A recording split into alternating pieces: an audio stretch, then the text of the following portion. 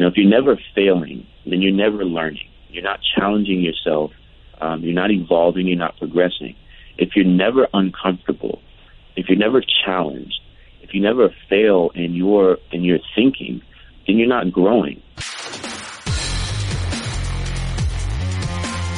Welcome to the Sports Business Radio Podcast. I'm your host, Brian Berger. You can find the Sports Business Radio Podcast, 15 years, over 600 episodes featuring conversations with the biggest names in sports like David Stern, Pete Carroll, Chris Evert, Jeannie Buss, Michael Vick, Andre Iguodala, Mark Cuban, Tom Rinaldi, Charles Barkley, Jack Nicklaus, Lindsey Vonn, Eric Spoelstra, Aaron Rodgers, and Steve Nash on iTunes or at sportsbusinessradio.com. Subscribe, rate, and review the Sports Business Radio Podcast on iTunes, and everyone who posts a review on iTunes will be eligible to be selected to join us in our studio audience at one of our Sports Business Radio roadshows presented by Boingo. And we're also on Spotify now, so you can find us there. Follow us in between podcasts on Twitter at SB Radio. We've been named a top 50 follow by Forbes.com for 3 consecutive years, and on Instagram at Sports Business Radio. Well, thanks for joining us on this week's edition of Sports Business Radio. A guest that I've wanted to have on for quite some time, former NFL star, Super Bowl champion, 2-time Pro Bowler, Doug Baldwin Jr., one of the most eloquent athletes I've ever listened to, someone who rolls up his sleeves and gets involved in the community, doesn't just write a check. He goes out and meets with people and is making a difference in our world. Players Coalition. There's all kinds of controversy around anthems and protesting and things like that, but the Players Coalition is cutting through all of that, and they're doing really meaningful work in the community. So we'll talk to Doug Baldwin Jr. about that, about some other things going on in the NFL. He played with Andrew Luck at Stanford, so we'll talk about that, mental health of athletes, but I think you'll enjoy our conversation. Also, Chris Wimmer, who hosts the infamous America podcast. Really interesting look at the Black Sox scandal, 1919. So we're at the 100th anniversary of that Black Sox scandal. We'll discuss that with Chris Wimmer coming up on this week's podcast. One word you wouldn't typically associate with a dress shirt is comfort. However, the folks over at Mizzen in Maine are changing this. Their shirts are incredibly comfortable. Mizzen in Maine makes dress shirts for men that fixes everything that's ever been wrong with shirts for so long. Their shirts breathe, stretch, and wick away moisture. It's like athletic wear disguised as a dress shirt, making them great for travel. They've taken the hassle out of looking great through wrinkle resistance and the ability to wash your shirts at home. No more last-minute ironing, no more after-work trips to the dry cleaner. It's a shirt that's worked for thousands of customers, including hundreds of professional athletes like J.J. Watt and Phil Mickelson.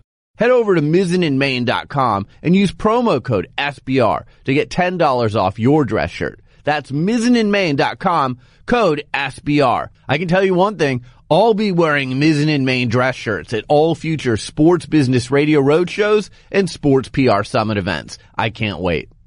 Blinder is the way high-performance teams connect their talent with the media and fans. It lets communications managers provide unprecedented access to their athletes, entertainers, and executives while respecting everyone's privacy and time. Blinder makes phone calls magic. Request a demo today at blinderhq.com/SB Radio. Joining us now on the Blinder guest line is Doug Baldwin Jr. You can find him on Twitter at Doug Baldwin Jr. You can also find the Players Coalition on Twitter at Player Coalition.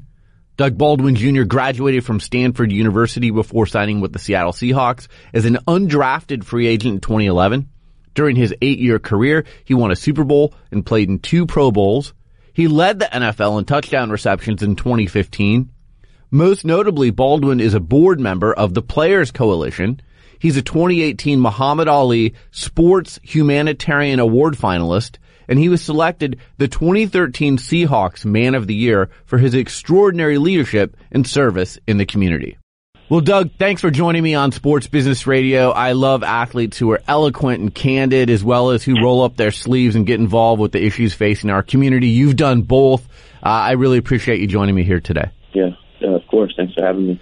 So I want to start with this. You had an 8-year NFL career as an undrafted free agent, And I want to read you two quotes from the quarterbacks who played most often with you in college and the NFL. In 2013, Andrew Luck said, "Doug plays with two chips on his shoulders."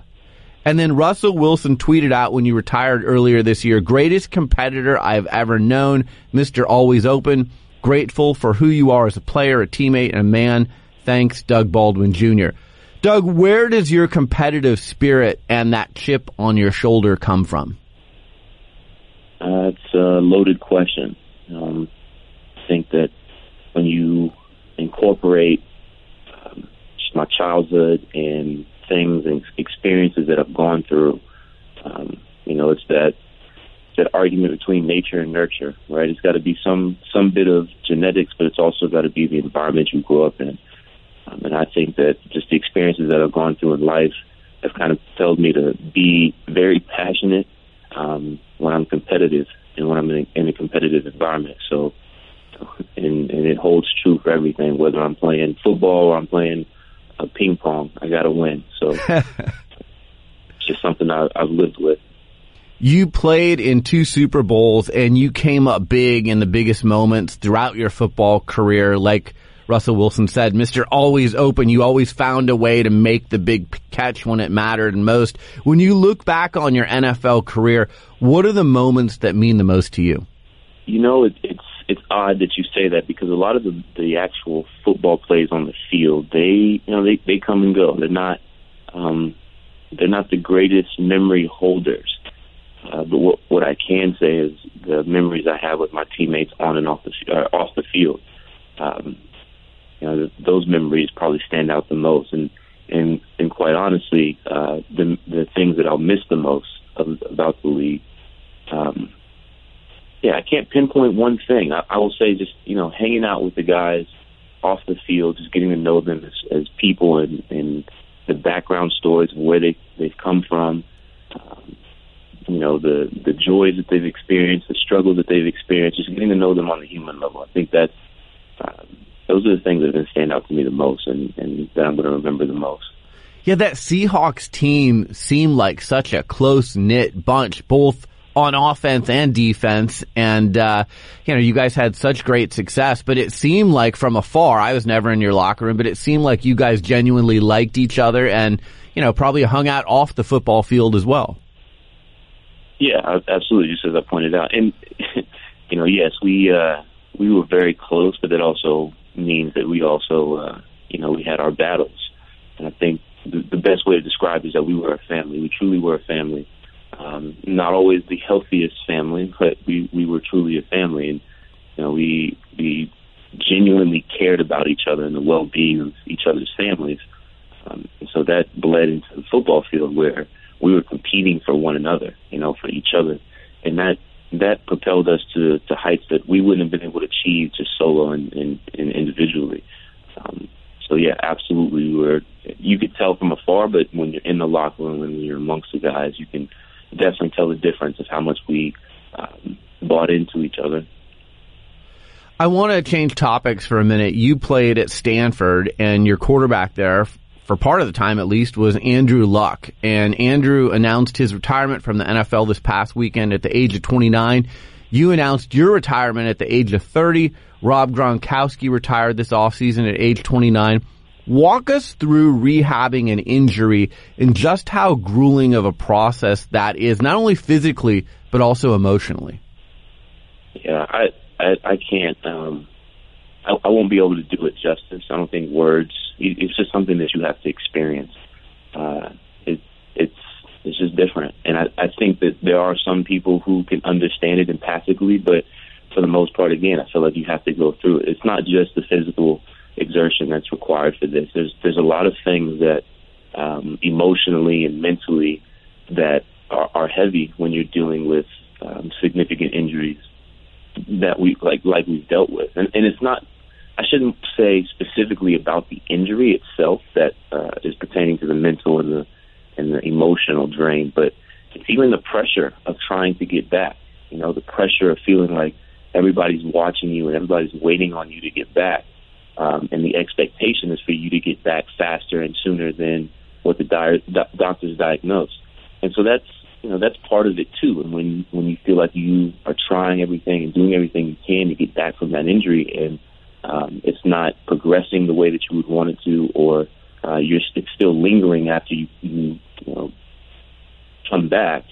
There's a lot of mental and emotional things that come into play, especially when you're supposed to be on one of the biggest stages in the country, trying to perform at a high level, and everybody scrutinizes you as you do. And so there's an element to there that's it's just different. And again, it's hard to explain.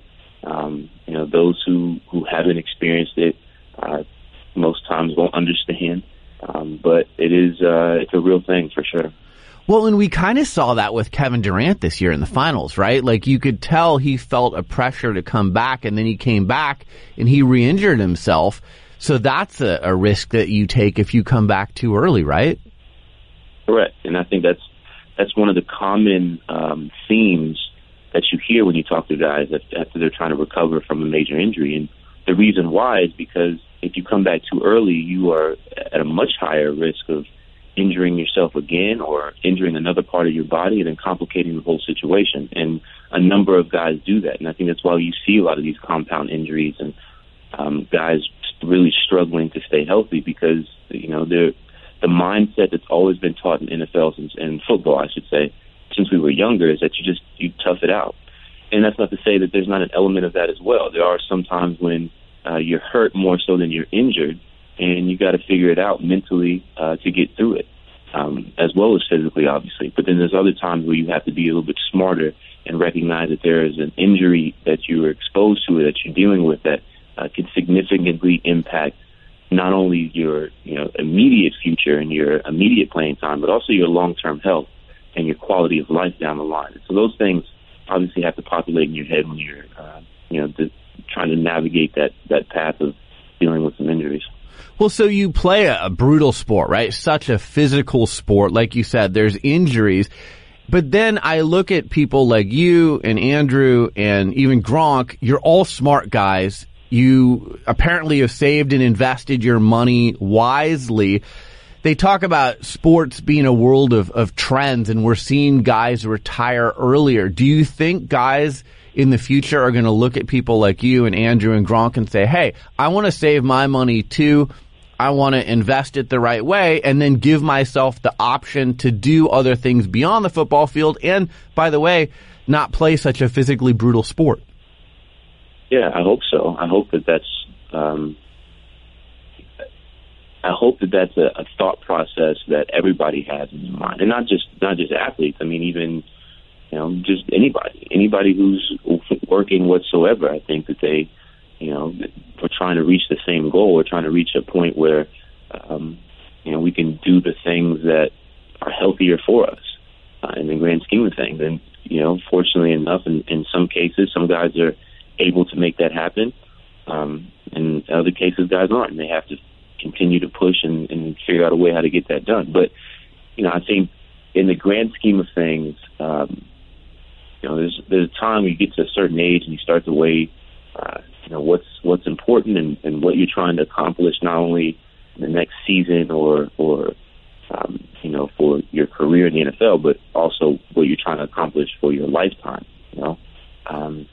And those things start to weigh more heavily in your head, like I said, as you get older and as you start to build a family and priorities start to change. Things change, because ultimately what's important is not wins and losses on the football field or how much money is in your bank, but being able to spend a quality of life with your family when you're 45, 50, 60 years old. That's something to be proud of and something to enjoy, rather than be miserable and trying to figure out how to recover from injuries that you've dealt with in your football career.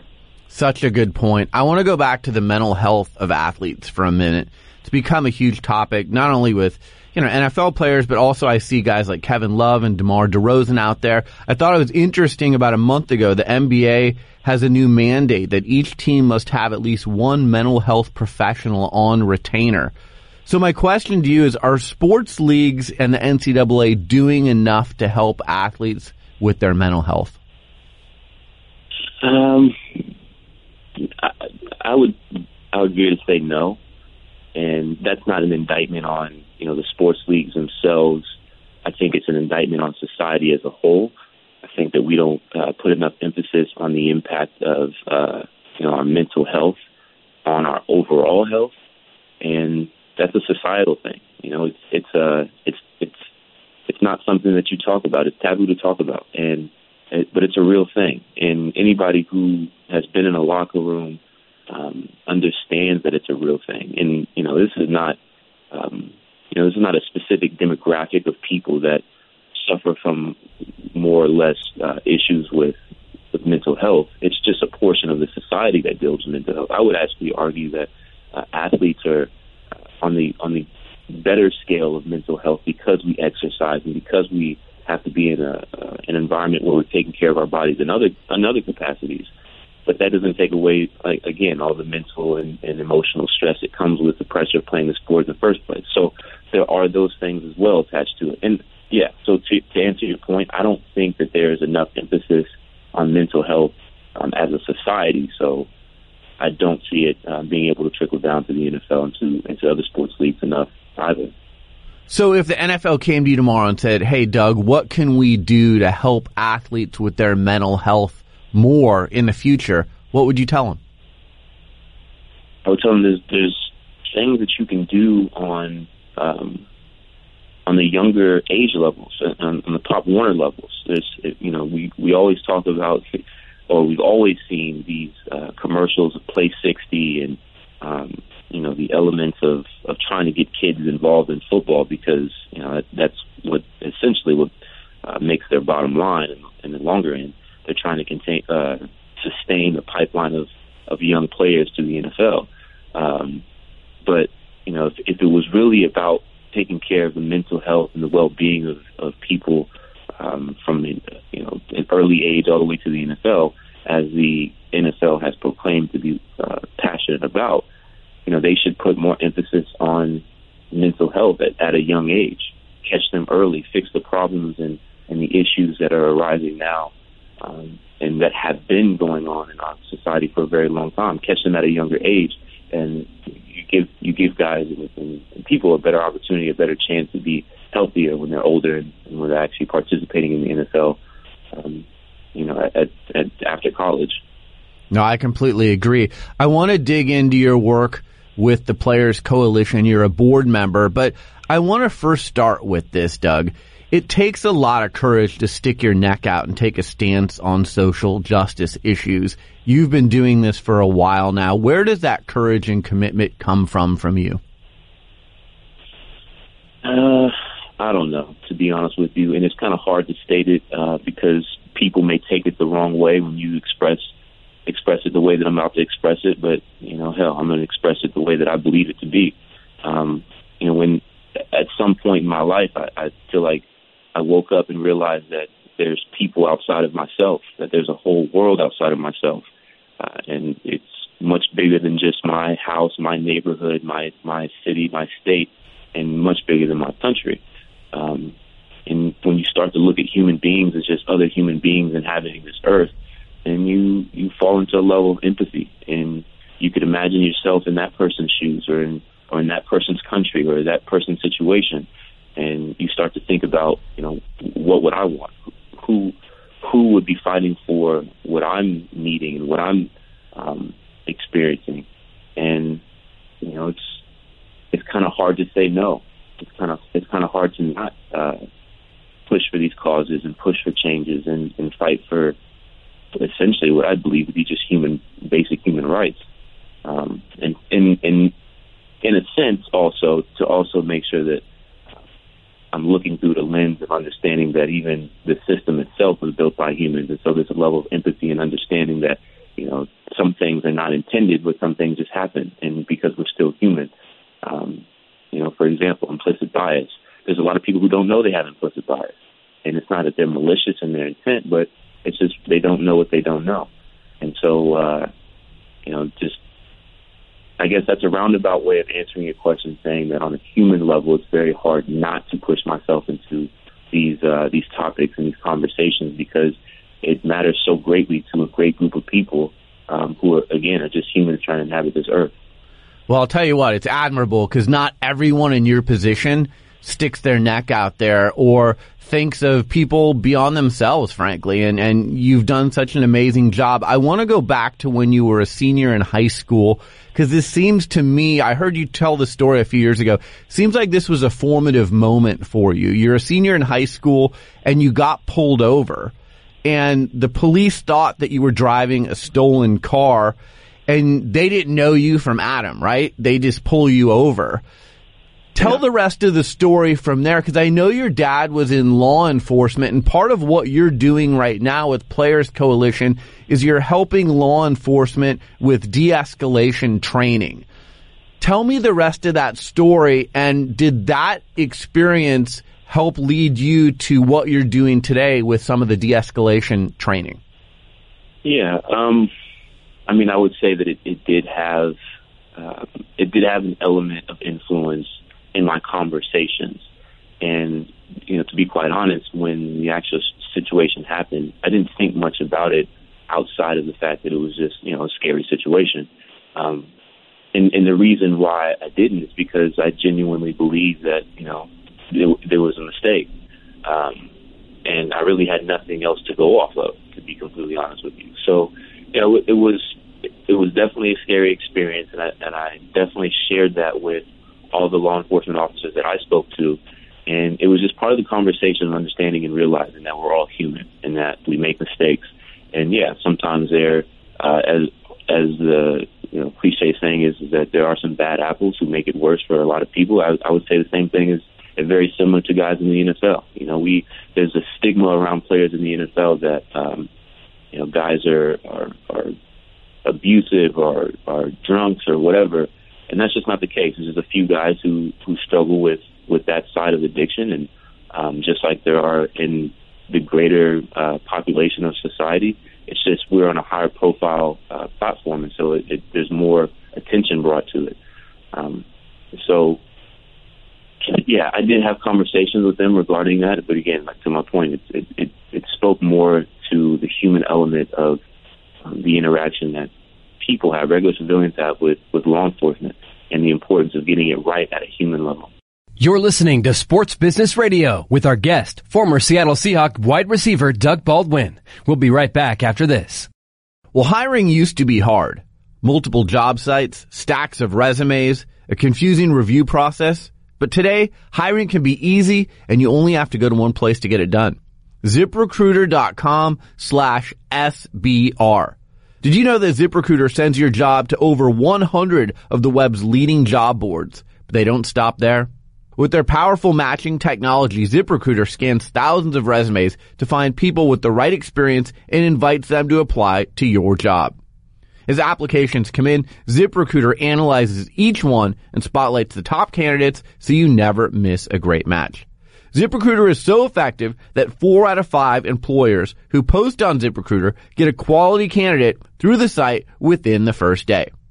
And right now, my listeners can try ZipRecruiter for free at this exclusive web address, ZipRecruiter.com/SBR. That's ZipRecruiter.com/SBR, ZipRecruiter.com/SBR. ZipRecruiter, the smartest way to hire. Now, back to Sports Business Radio with our guest, Doug Baldwin.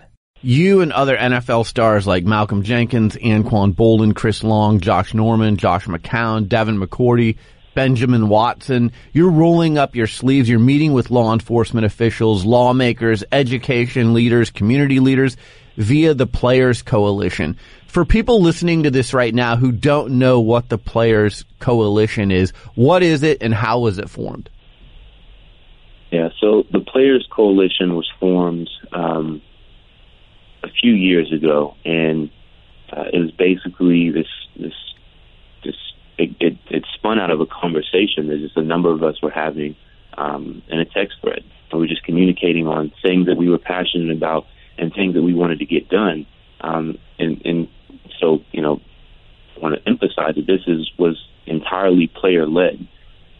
It had nothing to do with the NFL. It was totally outside the NFL, and we, as players, built an organization to push and effectuate change on initiatives that we felt compelled to work on. And so, yeah, we've been doing this for a number of years now. And we're outside of the NFL. We're totally independent from the NFL. Yes, the NFL has given us some support, financial support. However, we are in control of where the money goes and making sure that we are supporting initiatives that are on the ground level and actually making change. And, and not in a PR way.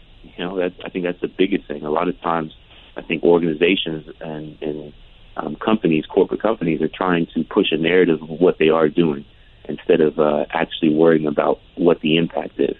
And so I'm very proud to be on the Players Coalition because that's what we're about. We're about making the change and doing the work and not really concerned about, what's in the media or what the public is talking about, because it's more so about how we're making change in the communities that need it the most. Again, I'm very proud to be part of the coalition and all the things we've been able to accomplish to this point. Well, and you mentioned the money that the NFL gave. It's my understanding $89 million, but it's over 7 years. And Doug, to get the Players Coalition off the ground, you and the other board members put your own money in to start this, right? Like, no one funded this for you. You guys funded this on your own, right?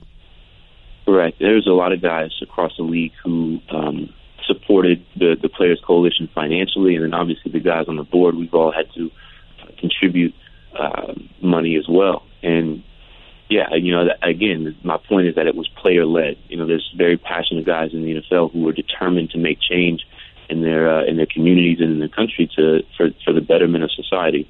And it was a no brainer that it should be led by players, and it has been led by players. And yeah, you definitely can contribute or attribute the early support to the players, because that's where the money came from. So the Players Coalition is a 501c3, 501c4, as I understand it. A lot of people listening to this may say, okay, this money's coming in. Where is the money being allocated, and who decides where that money goes?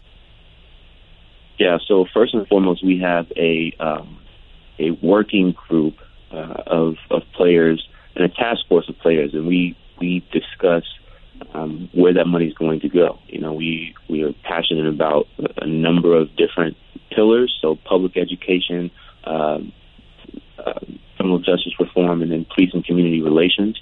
And so within those pillars, we look at different organizations and initiatives that are, that are doing work and that are trying to make change, and we support those in a number of ways. But we're adamant about making sure that those pillars align with our core values. And so there's a number of things that we've done, and I don't want to go through the list of all of them, but it's the work that we have done has been very impactful on the ground level, and we're hoping that it bleeds into the greater trajectory of our country. Well, and the thing that I want to emphasize, too, is that you're not just allocating money and going, well, this organization sent us a letter and we're sending money here. Like, you're sitting in courtrooms, you're meeting with law enforcement officials, you are rolling up your sleeves and talking to the people in the community who are making these decisions. And that is a volunteer of your time situation. You're not being paid for this. No, not at all. And this is what we're passionate about, though. So that's, I think that it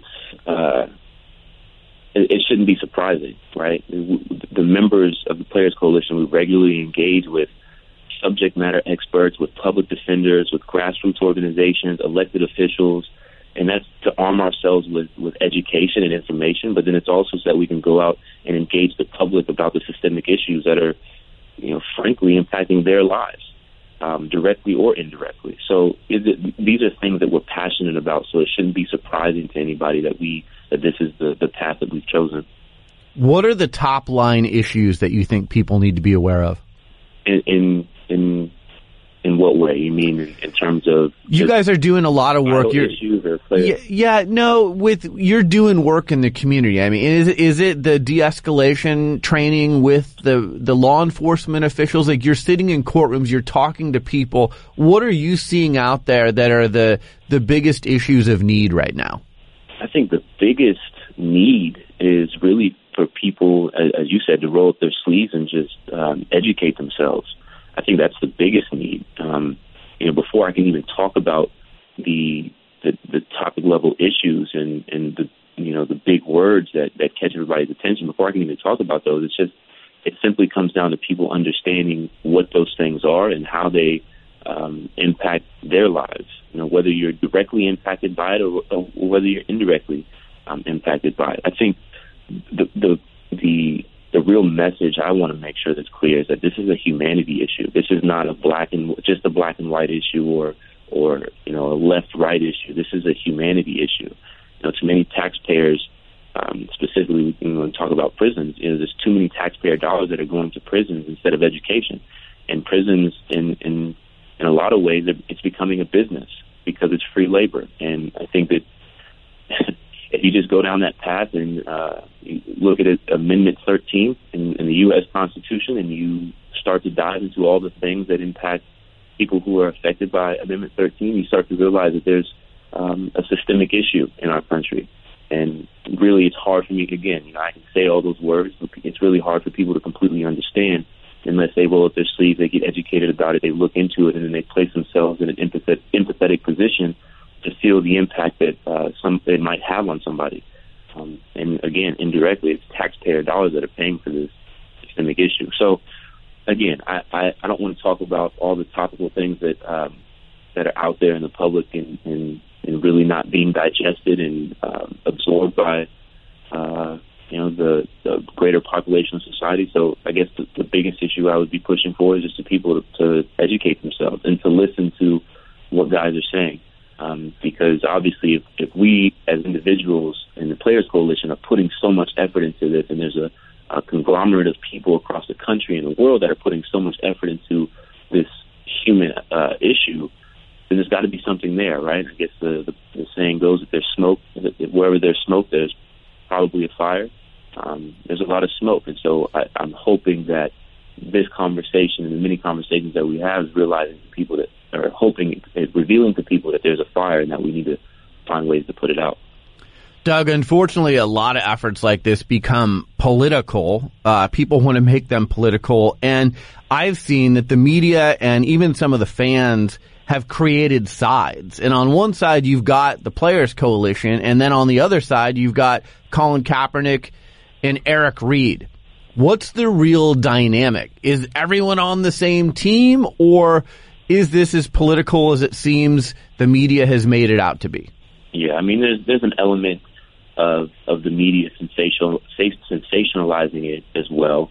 But yeah, we're on the same team, and I don't know if it can be any more apparent that what Colin took a knee for and what a lot of the players are fighting for are the same. We're fighting for changes to our systemic issues, and that's above all else the direction that all of us are going. So yeah, I mean, yes, I would veer more to say that the media is sensationalizing it more than it's an actual issue. The NFL recently partnered with Jay-Z to work together on social issues. Some people saw that as a PR move. Other people said, hey, look at Jay-Z's track record. He's made some meaningful differences in our world. How did you view it? I mean, if I'm being transparent, when I first heard the news, I was kind of confused.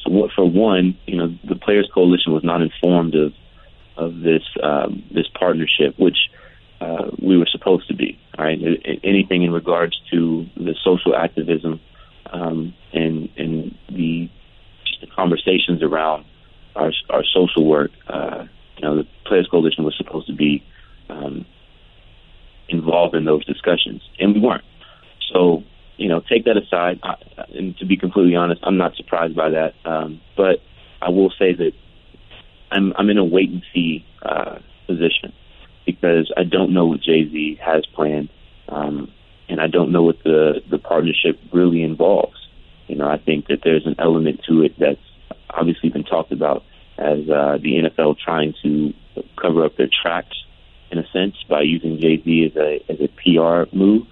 And I do see an element of that as well. But again, to your point, to the comments that you said, Jay-Z's track record and who he's claimed to be in the public sphere, those are things that have some value, and we're going to be in a position of wait and see what happens. I do think that there was some mistakes made. Obviously, the fact that there's the PR issue that comes out of this, the fact that it wasn't forecasted and that it wasn't looked at as beforehand, I think that that's a major issue. I think there's a lot of steps that were missed in the process, including Jay-Z not talking to Colin Kaepernick before he signed the partnership. Now, I'm not saying that he had to, but just as a courtesy to the man who actually started this entire conversation, I thought that was that should have been the first thing he did, was have a conversation with him. But again, I don't know all the details, so I'm in a wait and see position. We'll wait and see what happens. You're listening to Sports Business Radio with our guest, former Seattle Seahawk wide receiver Doug Baldwin. We'll be right back after this. When it comes to stadiums and arenas, every sports pro knows wireless wins. And when it comes to the best wireless technology for your venue, look no further than Boingo Wireless. Boingo is the largest operator of indoor wireless networks in the U.S., providing state-of-the-art Wi-Fi and cellular services that power amazing fan experiences. And Boingo makes keeping your stadium connected easy today and in the future.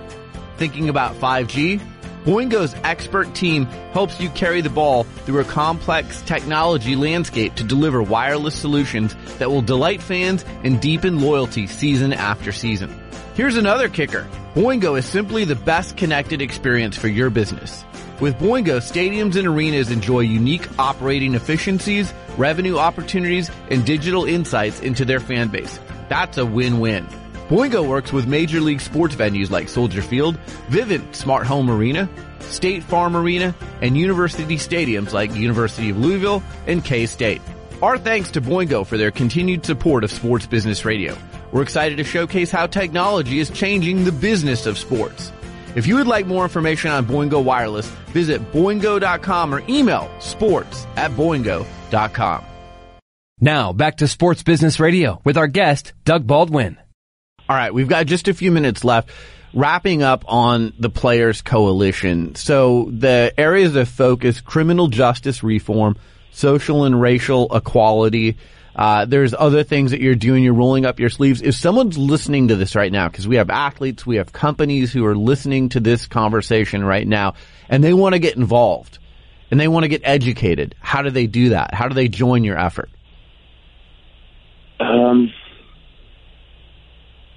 There's a number of ways that they can do it, and I'll list off the typical ways of, you can go to our website, you can donate money to help support our organization that obviously then goes and helps support initiatives and other organizations. But just on a human level, I think, the biggest call to action is just for us as a society to be more cognizant of applying empathy to those around us, and not in not in a selfish, egotistical way of I'm empathetic and you're not, but truly just shutting up and listening to the struggles of our fellow human beings who are, again, just trying to inhabit this earth and survive on this planet. I think that's the biggest call to action that's the main call to action I want to push. Is, there's a level of there is a need for people to be more empathetic and to understand the plight of other people. And if we can do that in an empathic way and do it in a way that you can expand on conversations and expand your perspective and look outside of yourself and look for ways in which you can make a greater impact on your immediate community, then maybe we can have a drastic change. Maybe we can have a culture shift. Maybe we can start realizing that there are a lot of things that are wrong with this country, and be willing to admit it, and be willing to admit that that's okay, that there are things that we need to change because we're not perfect. We're not, and nobody will be. But that doesn't mean we don't stop progressing and evolving and, changing things for the betterment of our society. So, yeah, I guess that's my point, is I'm hoping that from all the conversations we've had, and including this one, that the importance of empathy and for looking at each other as human beings that are just inhabiting this planet together, that's my call to action. Well, and personally, the term I've been using a lot lately is echo chamber. And I've heard you do interviews and you've said, get out of your comfort zone, have conversations with people who don't think or look like you. And I think that is great advice, Because I think in the world today, without turning this too political, we tend to talk to people who think and look like us, and we live in that echo chamber, and it's really important to see the other side of the equation.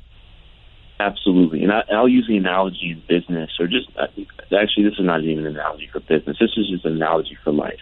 You know, if you're never failing, then you're never learning, right? If you don't fail, that means you're not learning. You're not challenging yourself. You're not evolving. You're not progressing. And it's the same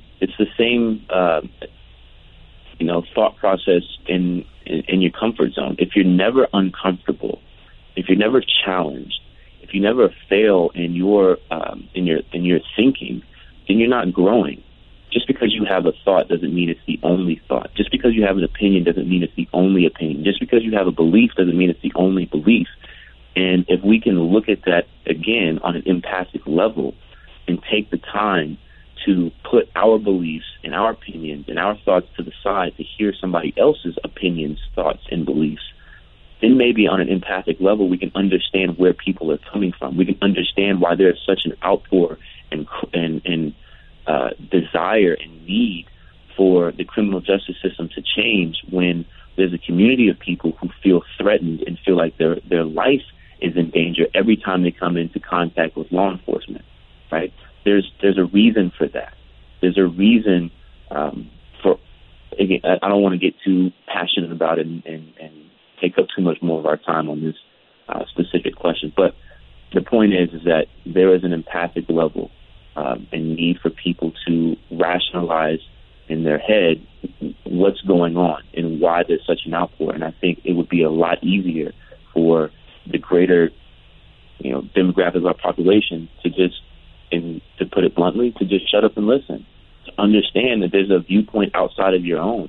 And if you can take the time to listen to that perspective and that viewpoint, you might learn something. But you can only do that, to your point, if you're uncomfortable and you're having a conversation with people who don't look like you and who don't think like you. Amen. All right, your future. You are such a bright guy, well-spoken guy.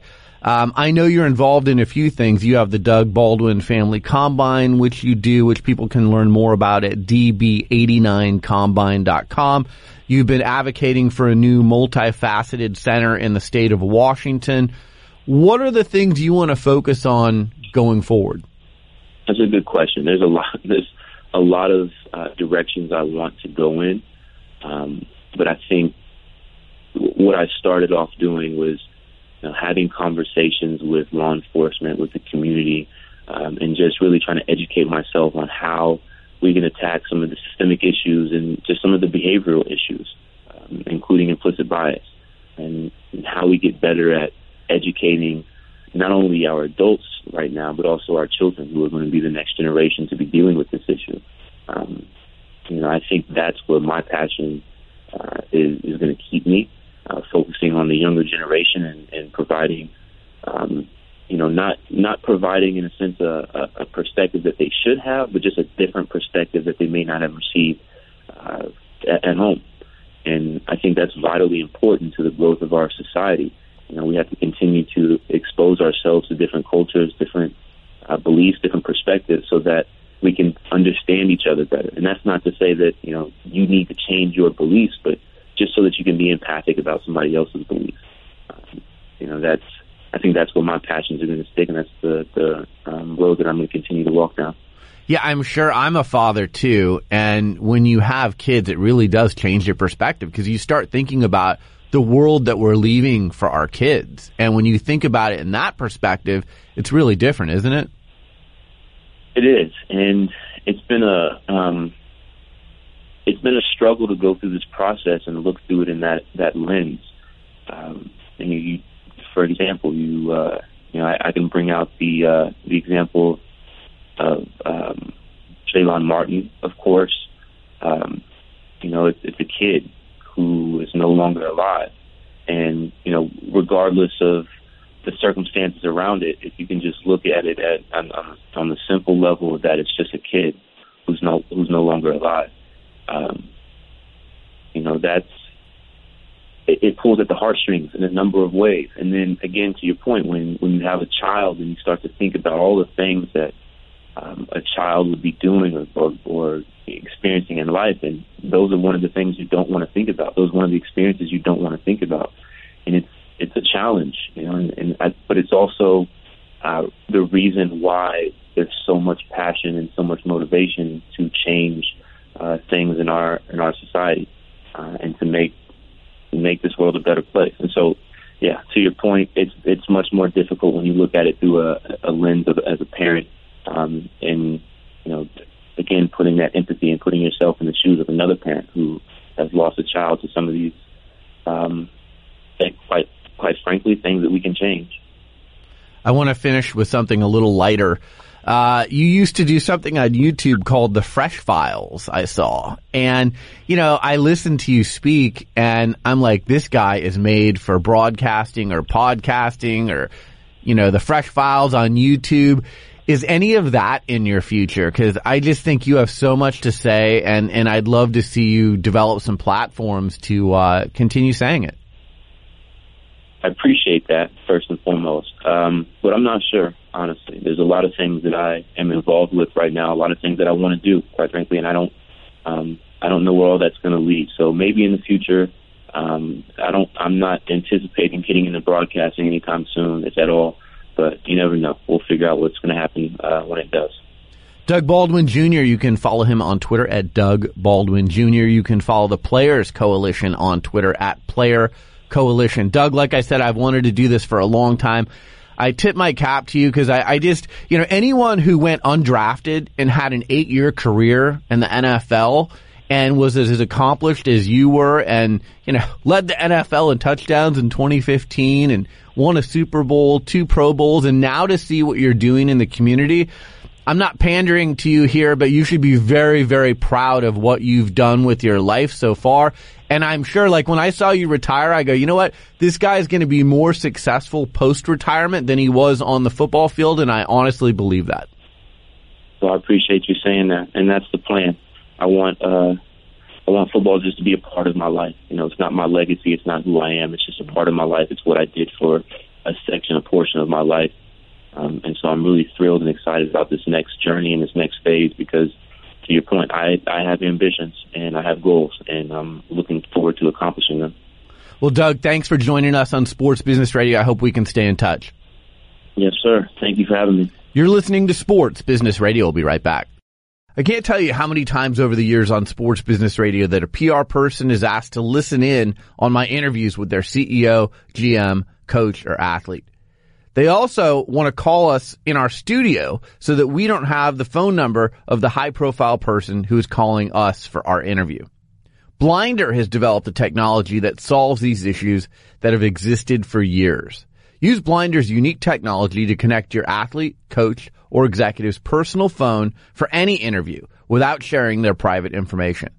Remotely control the phone interviews. Set start and finish times, monitor online or with the Blinder mobile app, and listen to a recording of the call at any time for complete peace of mind. With Blinder, you're finally in control. The system works globally from any phone line. Scheduling a call takes seconds. Customizable push notifications ensure a connection, and no one needs to download anything to make or receive a call. PR people everywhere should be using this helpful technology. Blinder is now the technology we use for the official guest line for Sports Business Radio. Learn how to start your free trial by visiting blinderhq.com/SB Radio. Now we're talking.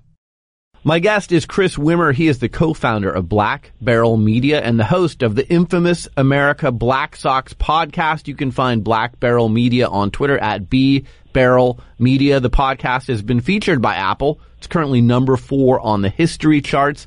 8 episodes diving into the 100-year anniversary of one of the most infamous events in American sports history, the Black Sox scandal. Chris, thanks for joining us on Sports Business Radio. How are you? Great. How are you? Thank you for having me.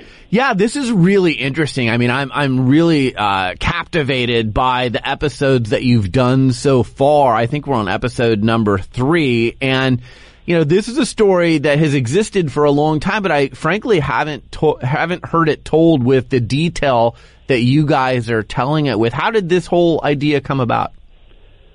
Well, it's actually about a year-long process. I had the idea for it about a year ago when I first dreamed up the idea for a show called Infamous America, and I wrote the idea in a little notebook, and then I put it aside for a while. And I think in about February, this is one of those middle-of-the-night things. I woke up in the middle of the night and said, oh, my gosh, it's 2019. It's the 100-year anniversary of the Black Sox scandal. That item has to get moved way up on the list. It has to get done right now. I got to put this thing in motion. And it was just a pure coincidence that I happened to have gone to sports journalism graduate school at Arizona State University at the Cronkite School, the Walter Cronkite School, and that is now where SABR is headquartered, the Society of American Baseball Research. So I reached out to them and said, hey, I want to do this story. I want to do the really detailed version, the narrative story from start to finish, the whole thing. Would you be willing to help with it? They had, about 4 years ago, they had published a great book all about the scandal that was edited by a gentleman named Jacob Pomrinke. And I spoke to him about it, and he said, yeah, we'd love to help. It sounds like a great project. So we began working on it in late February, early March. Yeah, the level of detail that you guys dive into, not just about the scandal, but about that entire era. Like, when I listen, I feel like I'm being transported back to 1919, and you're learning about that whole era in addition to the scandal. But the level of detail for each episode, how many hours does that take for each episode with all the research you're doing? Oh, many, many hours. It would be great to try to actually put a number on it at some point, but it's a long process. I do, obviously Jacob and the great people at the Black Sox Scandal Research Committee at SABR did all the initial research. So I'm very much standing on the shoulders of giants here. I'm using their research and diving into other things to fill in the world of 1919. But so I do a lot of research on my own, and then it takes days to write each script and then record it and edit it and, put the sound and the music with it and all that stuff. So it's a very long process. Obviously, a lot of people have seen the movie or read the book 8 Men Out. Why do you think this Black Sox scandal has resonated so much with people over the last 100 years? That's a good question. I think my guess would be the kind of combination of just, basic scandal. It was gambling conspiracies. This was kind of the straw that broke the camel's back when it came to gambling in baseball. Gambling had been a part of baseball since the very beginning. It had been tolerated. It had been punished to some extent every now and then, but this is when it all changed. This was the first time that the single commissioner of baseball had just been put into place, so the framework within baseball had just changed. That commissioner's first major ruling was to ban 8 players for life for gambling, so it was the first major stand against gambling, and it also was the human element of it. Guys like Shoeless Joe Jackson were beloved figures, and he would almost certainly be in the Hall of Fame if not for this event, so it has that element to it as well. You know what I think is ironic that's also happened on the 100th anniversary of the Black Sox scandal? Now you fast forward 100 years later and Major League Baseball is doing a deal with MGM Sports on gambling analytics, and gambling is going to be legal in a number of different states. But isn't it amazing how the sports leagues now are doing business with the casinos and gambling entities, and 100 years ago players were being banned? No question. That's a great point, actually. Just in the last few years, you've seen the rise of sports betting becoming legalized in so many other places, and it's now being featured on all the sports networks. There are certainly plenty of podcasts about it. And so we went from an era when gamblers used to set up shop in the grandstands at the stadium and conduct bets there. And that was frowned upon, but it was tolerated for a long time. And then obviously the Black Sox scandal happened, and there was a big attempt to eliminate gambling completely. And now we've completely flipped the other direction. We're like, oh yeah, wait, there's a lot of money to be made in this. Let's embrace it. Doing your research, out of all the research you've done, what are the 1 or 2 things that surprised you the most?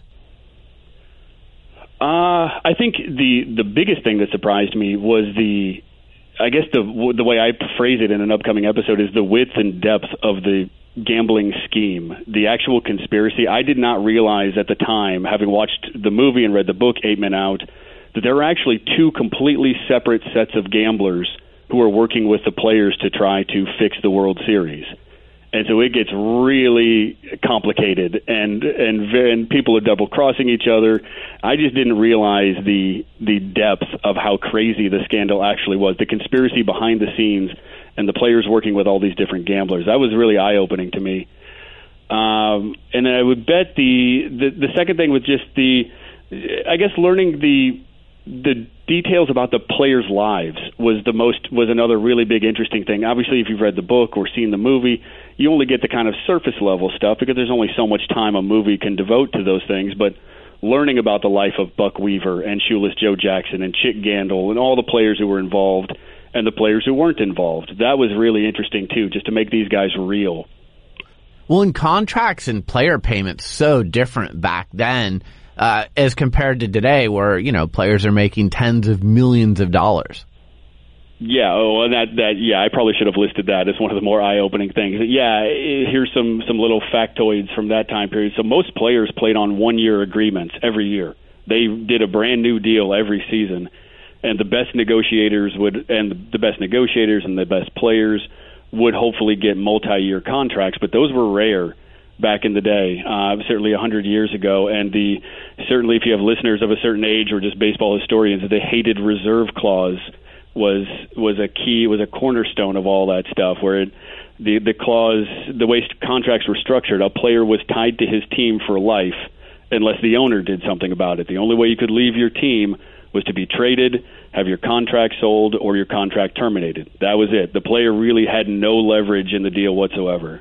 Wow. And you think, the Red Sox sold Babe Ruth's contract, right? I mean, not in 1919, but that was one of that era. That was probably the biggest contract to be sold and player to be moved. And, like you said, players were tied to their teams. There wasn't free agency like exists today. We sit around looking at all the free agency moves and people announce things on Twitter. That wasn't happening in 1919.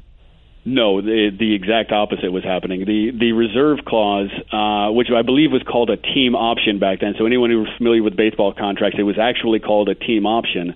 But you signed your contract for 1 year, and then the team had an option to bring you back the next year. So they essentially reserved your services for the following year without you having a contract with them. And so that clause stayed in place for almost 100 years until it finally fell apart in the late 1970s. So there was a 100-year time period where there was no free agency. The players had very little control over their contracts. You were offered something, and you basically said yes or no. It's crazy how things have changed.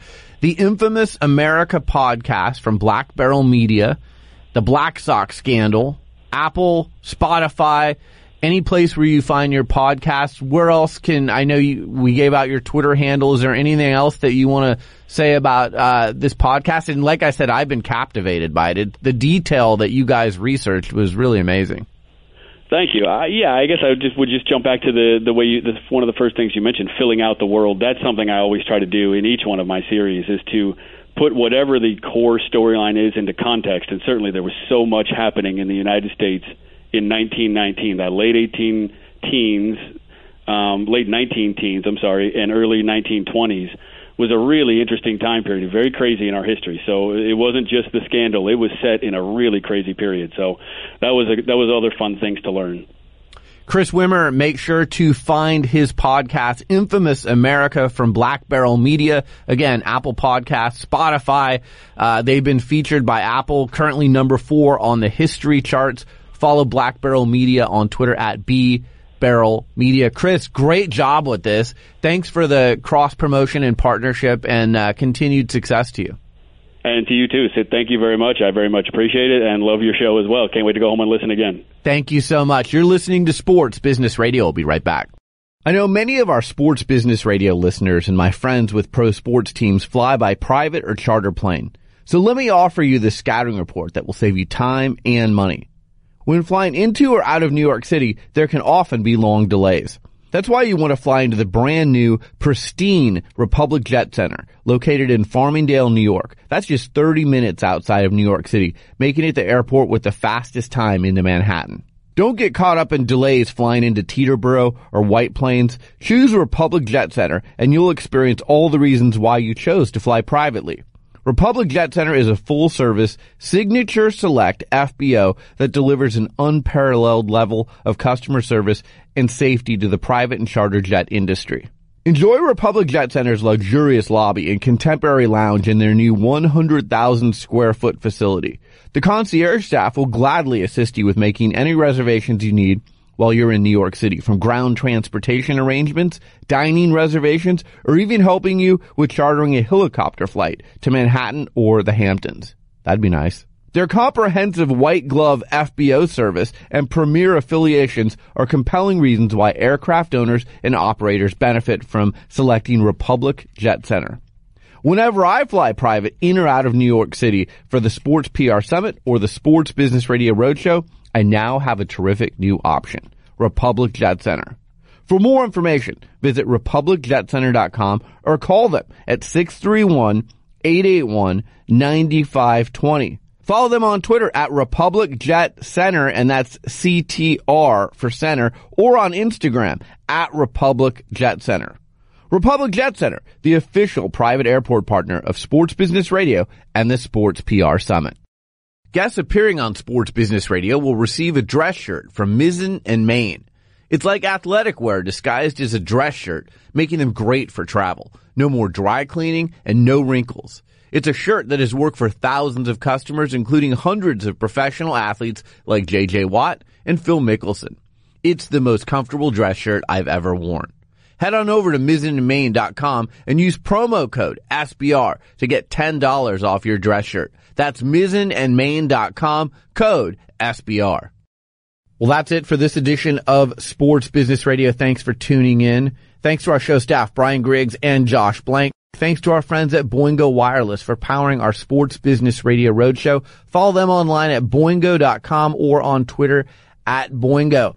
I want to welcome ZipRecruiter to our family of sponsors. Again, really happy to have them on board. My listeners can try ZipRecruiter for free at this exclusive web address, ZipRecruiter.com/SBR. That's ZipRecruiter.com/SBR. Happy to have them on board. And we want to remind you all the great places you can get the Sports Business Radio podcast. We're on iTunes, we're on Spotify, Stitcher, TuneIn, wherever you get your podcasts, you can find Sports Business Radio. So download us for on-demand listening. Subscribe, rate, and review us as well. We always appreciate the reviews. Follow me on Twitter in between shows at SB Radio. Follow us on Instagram at Sports Business Radio.